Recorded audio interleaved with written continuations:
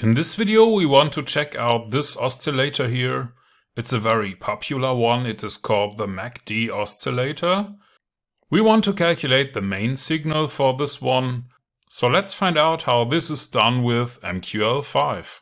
The MACD oscillator is shown on a separate chart below the candle chart. It has two values that show a value as a signal.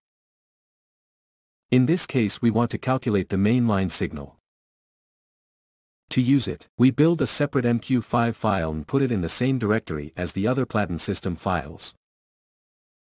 checkentry.macd.mq5 is the name of the file, and it only has one function called checkentry. The buy and sell signals for our system are calculated and returned by this function. In fact, oscillators aren't meant to make signals. Instead, they are used to confirm or filter out other signals. But that doesn't mean we can't use them, since all we need for our trading system is a clear and well-defined entry signal. We start by putting the signal into a string variable. That will be sent back to our main function later, but first we have to calculate it. We also have to make an array for data about prices.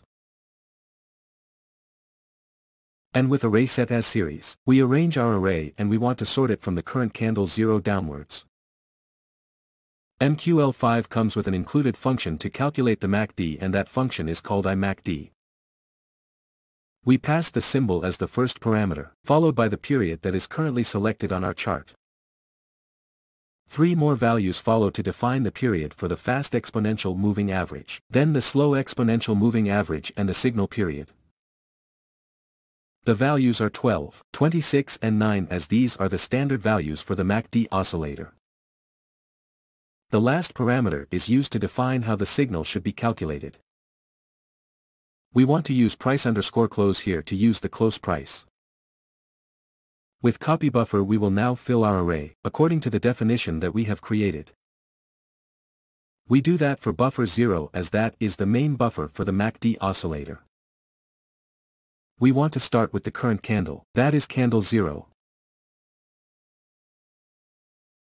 And we want to store the value for 3 candles. The target is our price array.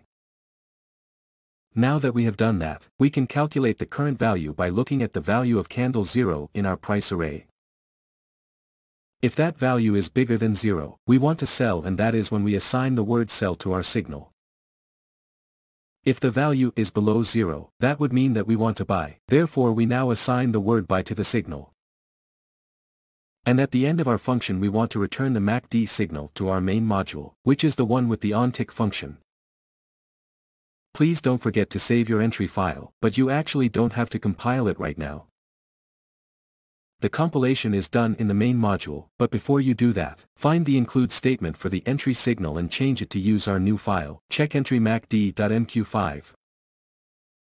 By putting 2 slashes at the beginning of a line, you can comment out other entry modules.